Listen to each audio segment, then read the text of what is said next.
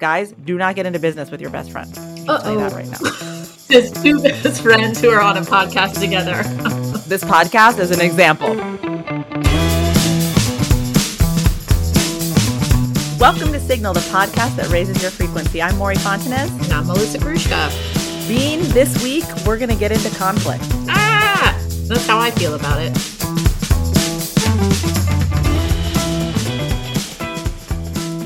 Hey, Bean. Hi. What's up? What's up? Your hair looks so cute. You're giving me a little like pebbles from the Flintstones. I was thinking Punky Brewster. Oh, I love Punky Brewster. Thanks. I really wanted to be her. Who didn't? She's so funky. Yeah. She's so funky and cool. Funky, and punky. She doesn't care. Yeah. Oh, jinx. What's your week been like? I want you to tell me something embarrassing. Don't you have anything cringy? You just keep being delighted all the time. It's a little annoying. Oh, I am? All right, fine. My cringe isn't really embarrassing, and it's not about myself. It's really a commentary on society. Oh, I like those. My cringe is just global warming. That's my cringe, is that it was snowing heavily here last week, like heavily. Schools closed, couldn't get the ice under control. And today, let me just check what the temp is. 57. I'm going to guess 57. Wow. I just picked a number. The high is 52 today. And I think it was supposed to be like in the 60s or something. Like something insane. Crazy. Right. That doesn't add up when I saw salt trucks all over the roads last week. And this week, everything's gone. It's bananas. And it's very cringy. Yeah, it's cringy. It cringes me out. Cringy planet Earth. Yeah. You're giving me real cringe, guys. I thought you were going to say, when you said it's whatever, society or larger, like TJ and I just keep not being able to wrap our heads around how Donald Trump is literally literally become the Republican candidate. And like people are just like, vote. I don't even have words. I don't I understand it. I could get into that for hours, why that's happening and how brilliant he has been at taking people with fear and convincing them that he gives a shit. But like that again, we're going to have this election again. This is like it's like debilitating to me right now. The thought of this actually occurring. I talked last week about being really contracted. Maybe that is factoring into it. Is that Seriously. The thought of living in that world again? It is so unbearable. And my children growing up in that world, it's so unbearable. No, thank you. Montreal, here we come. Well, because you speak French. Oui. I'll go anywhere you want to go. It's not like living in his world that scares me, which is terrifying. It does scare me. That like this many people watched his first round and said, you know what? Yay, great job. I want to do that again. Let's do that ride. I liked that crazy roller coaster where there were no seatbelts and half of us fell out of it and died. Let's do that one more time. Those are the same people denying climate change. Oh, right. Okay. So I think we're cringed out over the same. We're equally cringed. Yeah. Yeah. Clearly we know our audience. Do you know some? And if I don't know, I don't care. Listening. Right. They're not going to listen after this. Too bad. My cringe. Yeah. All right. Give me something embarrassing. My cringe is simple. It just happened while you were not on screen. You went to the bathroom or something. And our producer said to me, your energy is really high today. It's giving me Coke vibes. Oh, that's funny because this actually rings true for me because I'm really enjoying your Coke vibes. Oh, but they're not Coke vibes. Can we just I know. I'm really enjoying your high vibes. I'm liking your high vibes. I'm sorry, producer. I don't want you to bring it down. I want you to pump it up. Especially as we talk about conflict. This will be so fun. Yeah, get excited about arguing. Okay, so why are we doing this episode? We always like to say, well, you say, because you... Okay, I'll say. So honestly, when I first started working with you, I don't even know, last year at some point, I honestly, even though we're best friends, I assumed that you only did mostly individual people. And I thought you were mostly working with the creatives that you have told me about before. And I didn't realize until I was doing your schedule that the majority of your work, truthfully, is coaching executives. And it's about half of my work, yes. I'd say it's over half of your work, looking at your calendar. And I have to say, lately, it seems like a lot of it is managing conflict. It's not even like just let's keep it afloat or see how we can grow. It's more, there's been a lot of emergency session requests from people. And I realized we should chit chat about it. I don't even still totally know how you do it, when you do it. Like, I know you're great at it, but I don't really know what to do. If it was me, I would just be like, yeah, that's a shame, guys. I do have to say, it's been such an awesome thing to have. This is new, right? So Melissa has been so kind and amazing enough to say, hey, I want to get back in the working world. What if I helped you out? And I said, hell yes, that sounds like a dream. But like I keep saying, to have your best friend in control of your schedule is the most fun for two reasons. One, you're always like putting in little breaks for me and being like, did you eat something today? Like, who loves you this much that is scheduling your sessions, your bean? But also the funniest part, and I don't share because I can't, but you still don't stop trying. You're so funny. Like when you see a mediation, you'll text me and be like, Bean, what's the tea? And what's it just makes me laugh. What's happening? Because you're so engaged and I can't tell you, but it's fun. And I feel like just even emailing with some of these people, like I have some level of connection with them. So then I start to worry, like, are they okay? Are they okay? Do they need this conflict mediation stat? Are they doing all right? I feel a lot of personal investment in all of this. So why not discuss it?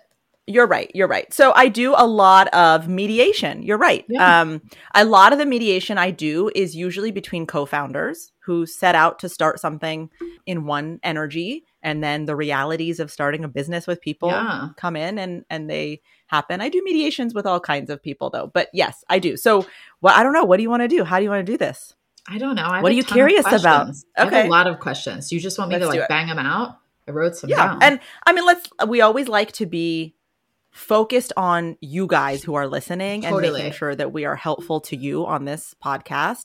So I think that when we agreed to do this, it was about like, what can people learn about being in conflict from a conflict mediator? Correct. / coach. So let's help people who are in conflict. Yeah, and my questions don't even apply honestly at all to any of these companies. It's really more of course. Right, how one individually would handle conflict. My first question, which I think would really resonate with a lot of people, is when is it okay to let something go? Like, I mean, I think it's different with your spouse, but even with a partner, somebody that you see in the store, at what point should you actually say something and get involved in what you know is going to be a conflict? And at what point should you just say, you know what, this isn't going to be worth my energy, their energy? That's a good question. I find that when I am mediating conflict, what I find myself saying the most is be direct. Say your truth clearly. And what I notice is that majority of conflict comes from not communicating clearly up until the conflict. And so people are doing a couple of things. They're making assumptions about the intention of the other person and deciding that that is true. And they are going with that story, which just cuts off any curiosity about where the other person's coming from. Right. Then from those assumptions, their most protected self is triggered, right? Their limiting belief about themselves, I'm not enough, I don't matter, this person doesn't care, is triggered from that assumption. And they get into defense mode because of that triggered self, remembering that in this work, we talk about your triggered self being your most contracted state, the one that is in its shell trying to protect you.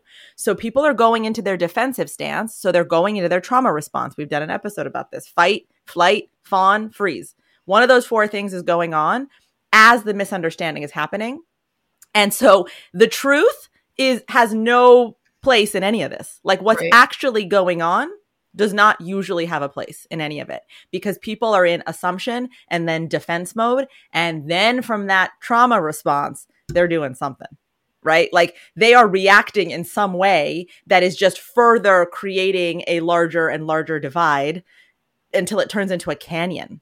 And I mean, I've been in situations where co-founders haven't been speaking for months by the time they come to me. And they're just starting to talk to each other again in these sessions because I'm forcing them to. And how can these companies be thriving under those circumstances? Well, that's a different story. Challenging. Yeah. I'm curious, just because of how many times we've had this conversation about the way women are taught to behave in this society. If you find that more often than not, it's the women who are less likely to be blunt about what they're feeling. Blunt in a positive way.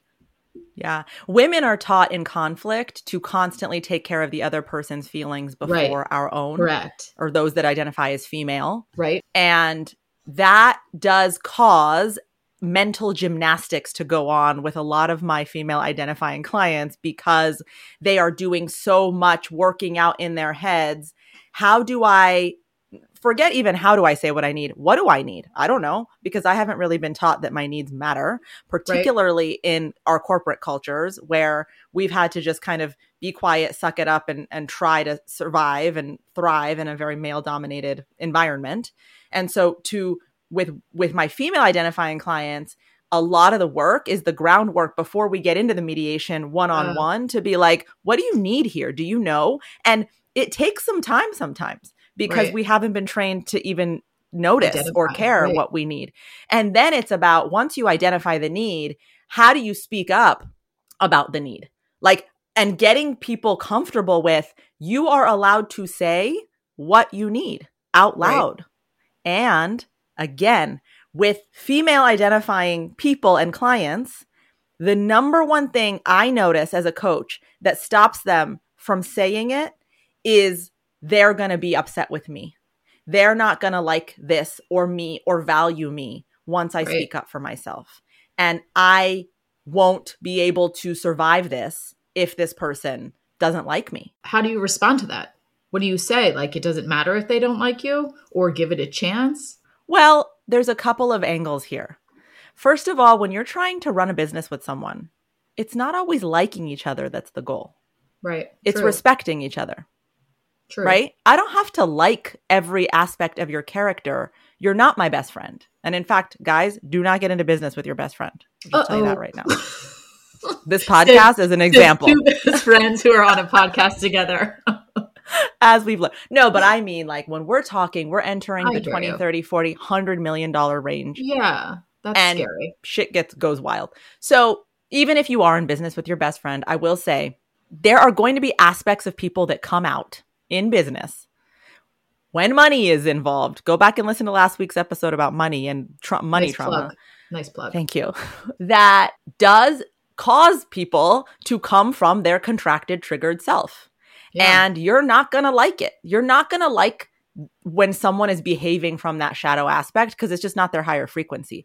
So being liked is not necessarily the barometer here. It's being respected and heard and collaborated with. And also something I tell my children, which I guess could also apply in this situation, is if you know what you're saying is correct and true to you and not being unkind to other people, you cannot help how they react. You can share, but you cannot control. They could fly off the handle. You cannot control that. If it is something that you need to share to make yourself feel better to move forward, then you have to share that. However, part of my question was, and I'm curious what you think on this, we don't have to act on every feeling we have. And how do you know if it carries enough weight to discuss, or if it's something that you should just sort of sweep under the rug, or not sweep under the rug, move through and move past? You know, I think that this is where the emotional intelligence and self-awareness that we advocate for so hard on this podcast is so important. I think it's part of why we make this podcast, which is that we want people to get curious about their inner world and what's going on in there. And so I always give this rule in conflict that is, please, please, please clean up your side of the street first, which means check in with yourself, check in with your contracted, limiting belief, younger self, and figure out, where did I get triggered just now? A, who's triggered in there? B, what is the story this version of me, this scared, younger version is telling me about this situation? C, is that 100% the only possibility? Is that the only truth? Or is it possible that there is more going on? And lastly, check in with how you behaved from that triggered space and take accountability for that for yourself first. So if that triggered space was contracting and going away, a lot of my co-founders will do this disengagement thing where they'll just go away.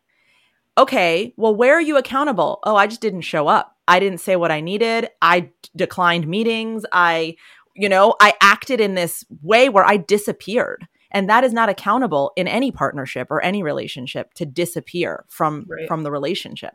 Right. So you have to take account for your behavior first and foremost, and really make an effort to work on that first and foremost, so that when you do raise it, you're coming from a centered, rooted space that has taken yourself and your actions into account.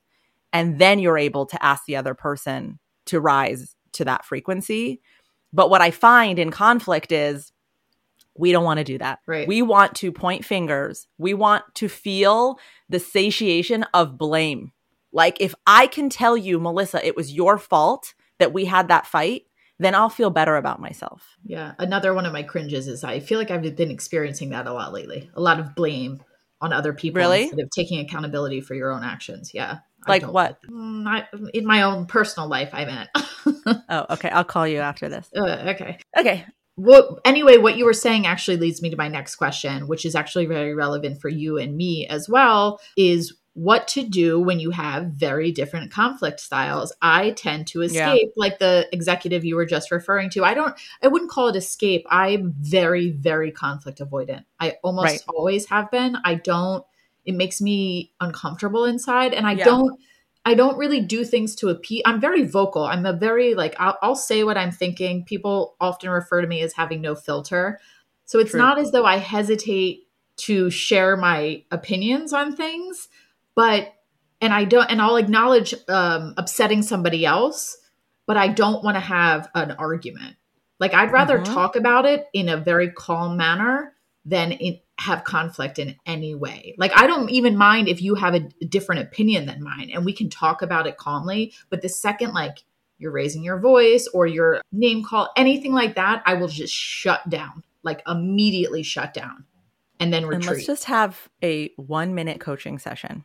Oh, thank you. What is your worst fear about conflict? It's not fear. It's the sensation, the physical sensation I have from it. What is that? I feel physically uncomfortable. It makes my skin crawl. And I often truly believe, even though people do have very different styles, that things can be solved with words, like, and discussion. And I don't think everything has to be arguing and fighting. I really think if people behave like grown-ups, conflict exists, but it looks different than the way we associate emotions with conflict. Yes. So I don't put conflict in the same category as fighting. Conflict to me, as a person who's in the middle of a lot of them, is about disagreement.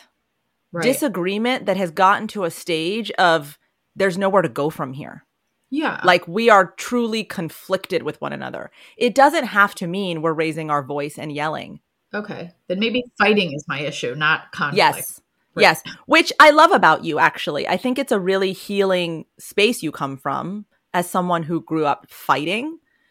That there's a reason we've been friends for 20 plus years.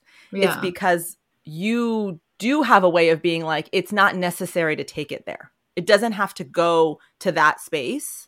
Yeah. So I don't think I don't want to confuse the two. I don't think it's about raising your voice and fighting. I think conflict just means having a completely different headspace, opinion, need than the person you're with. Which is acceptable. Exactly. Yeah. Which is what I try to tell people. Like, we don't have to be in agreement. But I think that the reason that conflict can turn into something that's toxic for us is because we are afraid of saying, I don't agree here, or I need something differently, or, this thing happened and it made me feel X, Y, and Z, and I need to state that. What we do is we either, like I said, we make assumptions and we go inward, or we make assumptions and we get aggressive and we decide, I'm going to fight you, I'm going to blame you because I don't like the way that made my triggered self feel. Interesting. Why do you think, we do another 1 minute? Why do you think I'm so then fighting avoidant, I guess you would say? Like, I don't mind. I like disagreeing with other people. I'm interested to hear other perspectives, but I don't like it when it becomes an issue. I will say, again, tell me if I'm going into the vault. I think that any kind of intense emotion makes you uncomfortable. Not if it's large, not if it's joyful. Well, It doesn't make me uncomfortable. I don't know. I don't think that. Do you? I guess you do if you said it. Like, I think, can you give me an example? Intense sadness, intense of other people, intense anger, anything that feels a lot to you overwhelms you. And I think that is because, well, I'm not going to say why, because I think that's private. Okay. Well, we'll talk after. Let's just change the subject. I also like to, okay. I think though, also when you have some level of empathy, I think I'm a slight empath, that it does becomes very overwhelming to feel anybody's large feelings, because it's hard to break from it and like so be able to true. Keep it as their own. I used to always say to my sister, your emotions feel like an ocean to me. Like I feel like I might drown in them. Oh my God. I have been in the middle of conflict between you and your sister, and I am like a deer in headlights, full on. Wait, so back to my question then. So we have two, like even you and me, for example, have two very different styles of conflict. Whenever we have gotten into it, it's often I do what I do, which is shut down and retreat if you ever, and you tend to get angry. Yeah. So how do you have a healthy What's conflict? The question? Are you just getting that off your chest? Sharing. You suck and I handle it well. No, I don't think mine is good either. I actually think even though I not yelling, I don't think what I do is necessarily healthy by shutting down and retreating. Right. So how do you meet and find some common ground when your management style is so all over the place? Anyone, not you and me. Me and my husband also actually have extremely different conflict styles. He also gets heated. Corey and I are way more similar in that. I mean, how interesting that your two most intimate relationships are with like fire people. And my family, fire breathers. And I come from a family of very calm people. Like they don't fight. My family doesn't fight with each other much. They don't fight with other people very much. Like they're very not conflict oriented. In fact, maybe you needed a little spice. I needed a little spice. I was like, this is too calm. Boring. You needed some motion in your ocean. Right? Anyway, yes. So it is, even in my own marriage, I find it to be a struggle because I can't deal with raising voices, and I can't deal with that level of emotion and then be able to focus on what I'm trying to address. So listen, I want to differentiate between having a really good boundary around not being spoken to in a way that is not acceptable to you, which I think you embody beautifully. So I don't want to say that conflict avoidance means that you don't stand there and let someone scream at you. That is actually the most healthy way to manage conflict, and goes to the second part of my question, which is when you say, what happens when I'm in my triggered state of flight and you're in your triggered state of fight? Right. That's what I'm saying, is that you need to take a beat. Like everyone just pause for a minute and check in. Like, am I triggered right now? Because I can't have this conversation if I'm triggered. That is the biggest takeaway I will give you about being in conflict. If you are in your triggered self and your head is full of illusions and stories about how much you suck, you will not be able to have a clear, centered conversation. And so knowing that you're in your triggered state and shutting your mouth while you process that trigger is really important to not taking a disagreement and turning it into a blowout. Take the time, process what's triggered, separate out what is the emotion and the story and the I'm not enough about all this from what do I actually need right now that I'm not getting. And when you're able to just zone in on the need without all of that other noise about why you didn't get it and what it means about you and how much that person doesn't value you, you put all those assumptions and stories aside and you just center in on what do I need? Then you can, from a very centered place, just speak the need out loud when you want to come back to the person and say, hey, we had a situation that didn't feel so good. Right. What I'm realizing I need right now from you is more curiosity about my life. I feel like our dynamic is not about me. Okay. Right? This was the fight we had publicly on air in Nashville. Yes. Correct? Right. Yes. Okay. So had I not been in a triggered state, it could have been a more centered, here's what I need. And you as my best friend would be like, hell yeah, I'll give you what you need. Totally. But because I have all these assumptions, then I'm coming at you from my fight response. I'm kind of sad that you had all these assumptions about me. But anyway. It's not about you. But I do want to clarify that. It's not assumptions about you. It's assumptions about me and how much I matter.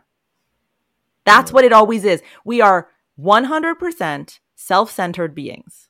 Doesn't mean we're not kind and loving and compassionate. But the things that rile us up have to do with us, has to do with how we feel, what it means about us. Okay, so I need to make this a little more tangible for myself and hopefully listeners. So I'm in a conflict. Okay, I'm just going to use my husband as an example to make it. So I say to my husband, this happened and it made me feel this way. Let's just say, honestly, I will say if I said it like that, I do believe my husband would respond calmly. Can we just use his name? This feels very formal. Corey. My husband, Corey, I think if I approached him that way, would respond calmly, but I don't think everybody would. So let's say I approach somebody else and I say, this is my need. And the person just starts screaming like, oh, how dare you? Okay. That's when you know you are not in a situation where you will be safely heard. And that is when you end that conversation. And if your need is to be in relationship with me, this need is going to have to eventually be heard. So go do whatever, I'll say in conflict now, hey, looks like you're triggered, or looks like you're in a different headspace right now, or looks like we can't have this conversation right now. Right. Let's revisit. Why don't you go process what you need to? I will do the same. Let's revisit this. And I say that in a mediation. Like, please know that I would love to say that, the mediations I do are always these like highly spiritual, calm, high frequency conversations. They're not, obviously. And there can be emotion and people can start yelling at each other. And it's my role in those situations to be like, hold on a minute. Now we're getting to a level of triggered emotion coming out and we've lost the content. So let's either come back again next week or everyone go take a 5-minute break. But that's what I can't stress enough is the separation from it for a minute just to get centered again is so important. Because if someone's coming at you like that, then there's nothing good that's going to come of it. And that's where you do need that boundary of nope, not right now.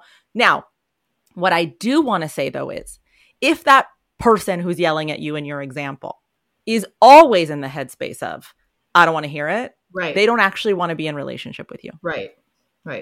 Period.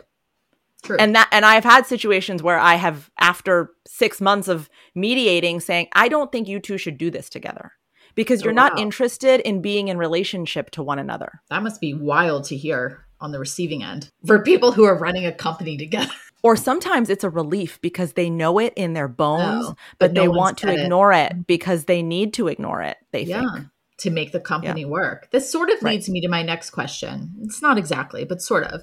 I'll make it a quasi-smooth transition. I wanted to know what your take is when there's not always a resolution. There's not always a right or wrong. Yeah. There is, people's opinions and things. And sometimes you can agree to disagree, but sometimes one of the parties in the disagreement is not cool with agreeing to disagree. And there is no resolution or no way to come to, if they want something and you're just not willing to give it, how do you move forward? I think that it depends on the context, but let's say it's a relationship. It then becomes about what do you need? What do I need? And what is in the best interest of this relationship? What does this relationship need? Almost seeing the relationship as a third party. So our friendship is so additive to our lives that the friendship itself requires some protection and love and it has needs. Yeah. So it might be that I need something you can't give me, but the friendship needs me to hang in there for a minute because the friendship is so like such a buoy larger. To us. Right.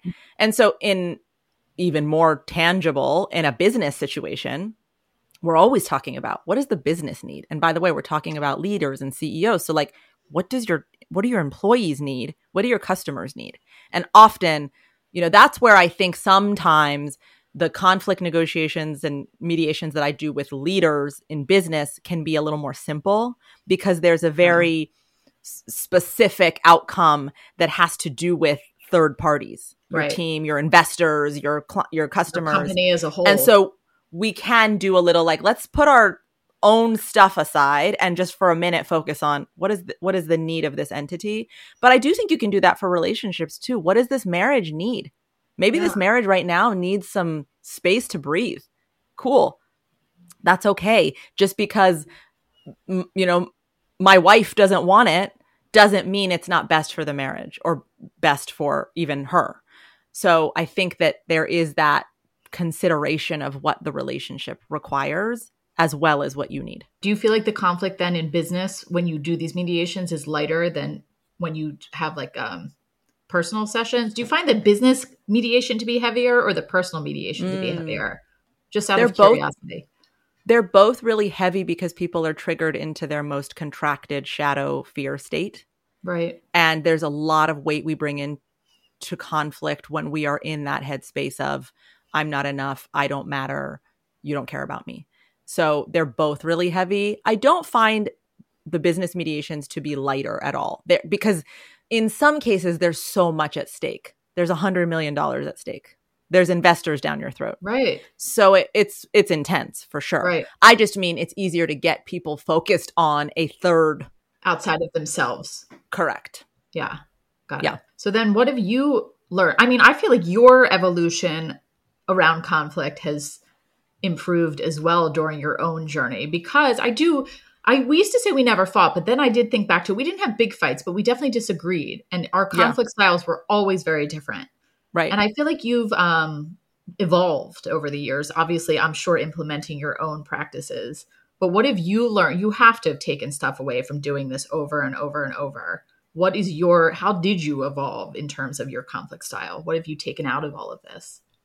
3 things I have learned that I will preach till the day I die.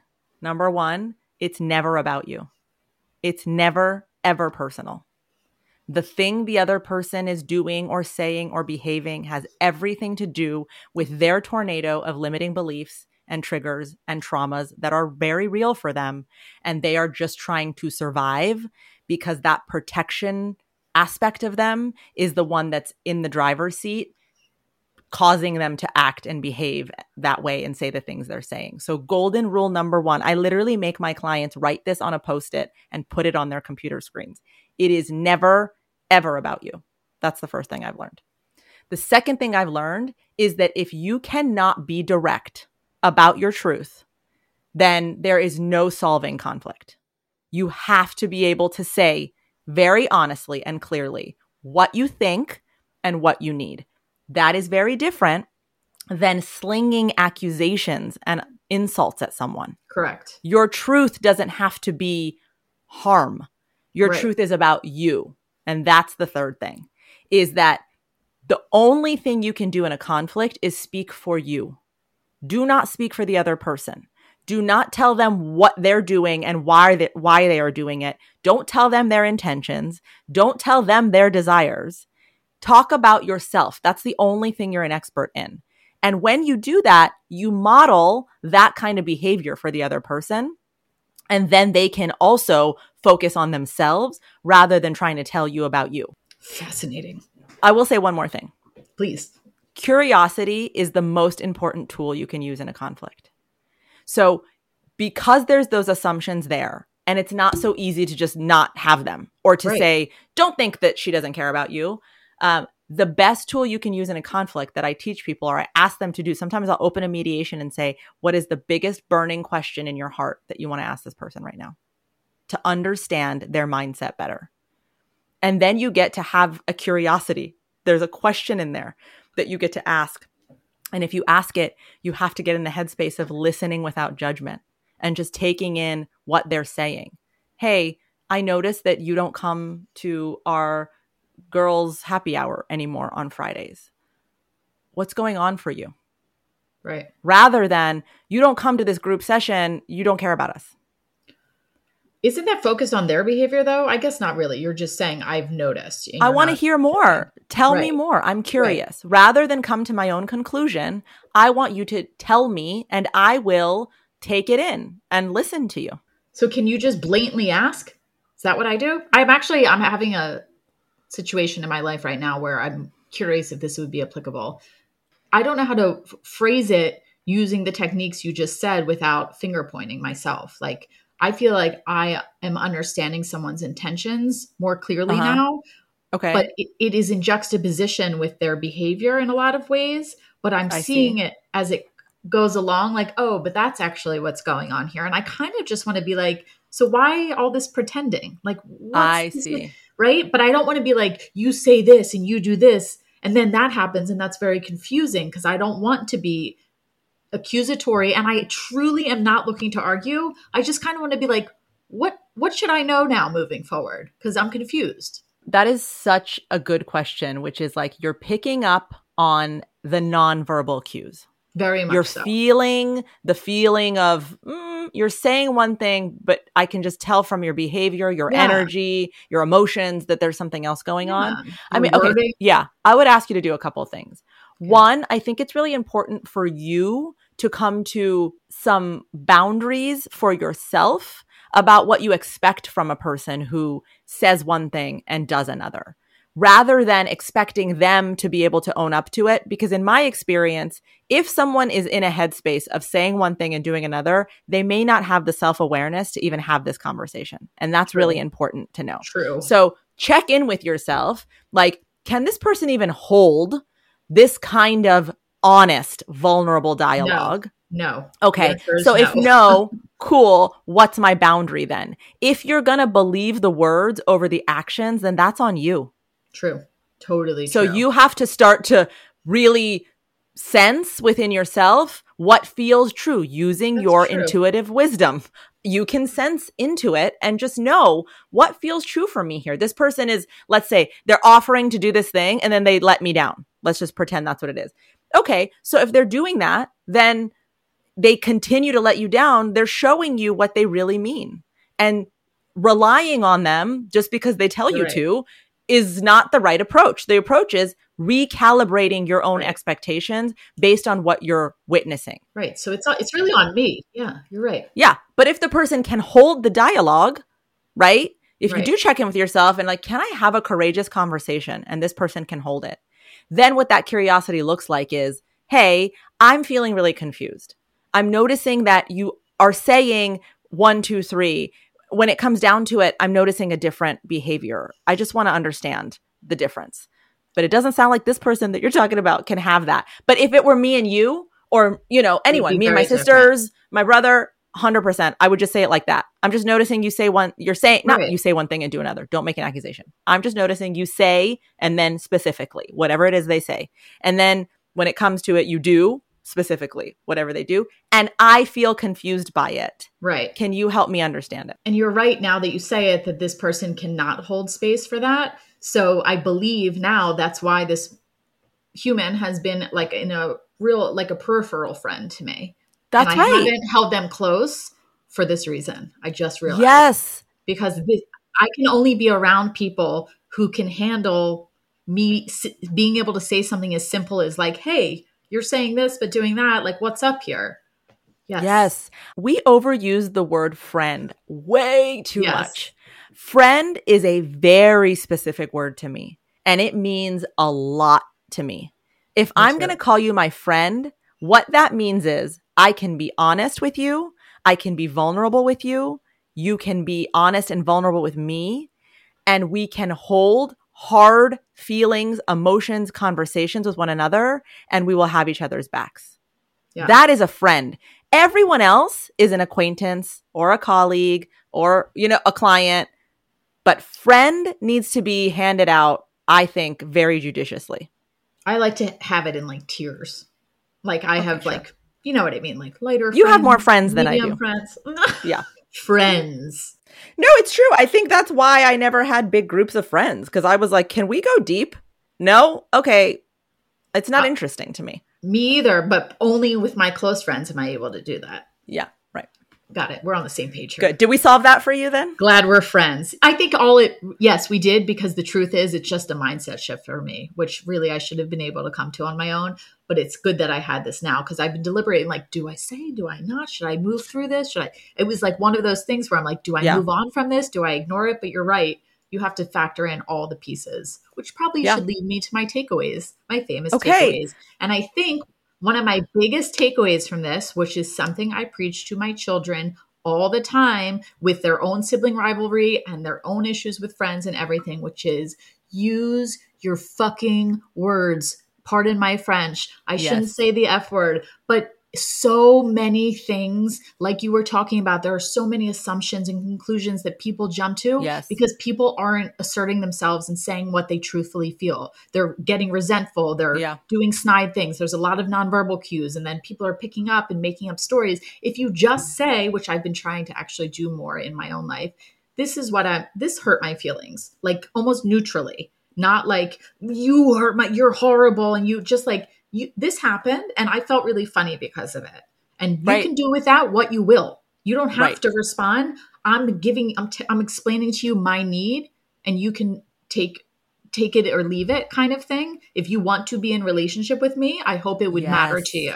And if you don't, then I'll see that based on your actions of not giving any thought to a serious feeling that I shared with you. Yes, beautiful. Giving people your needs clearly and directly is such a gift. Yeah, and calmly. Like that goes back to my thing. Like just say it's just a fact. Like this happened and my feelings got hurt. It's just a fact. You don't have to point fingers or anything. So my biggest takeaway to hopefully either successfully navigate conflict or prevent conflict, although conflict is not fighting, to prevent fighting because of conflict, is to just use your words. Use your words calmly. Think about truly what you need, though, before you use your words. Don't just start spouting shit off. Think about it, verbalize it, and then the rest is not up to you.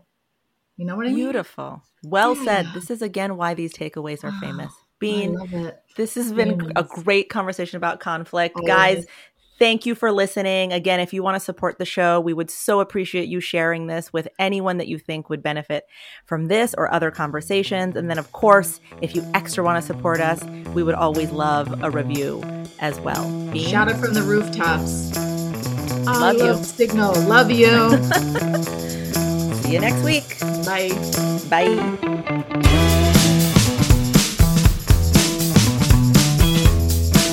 This has been another episode of Signal, the podcast that raises your frequency. This podcast is co-hosted by me, Maury Fontanez, and Melissa Grushka. Special thanks to my production team, Anushri Thekade, Arman Kassam, and Anais Islami. Don't forget to join us next week for another episode. See you then.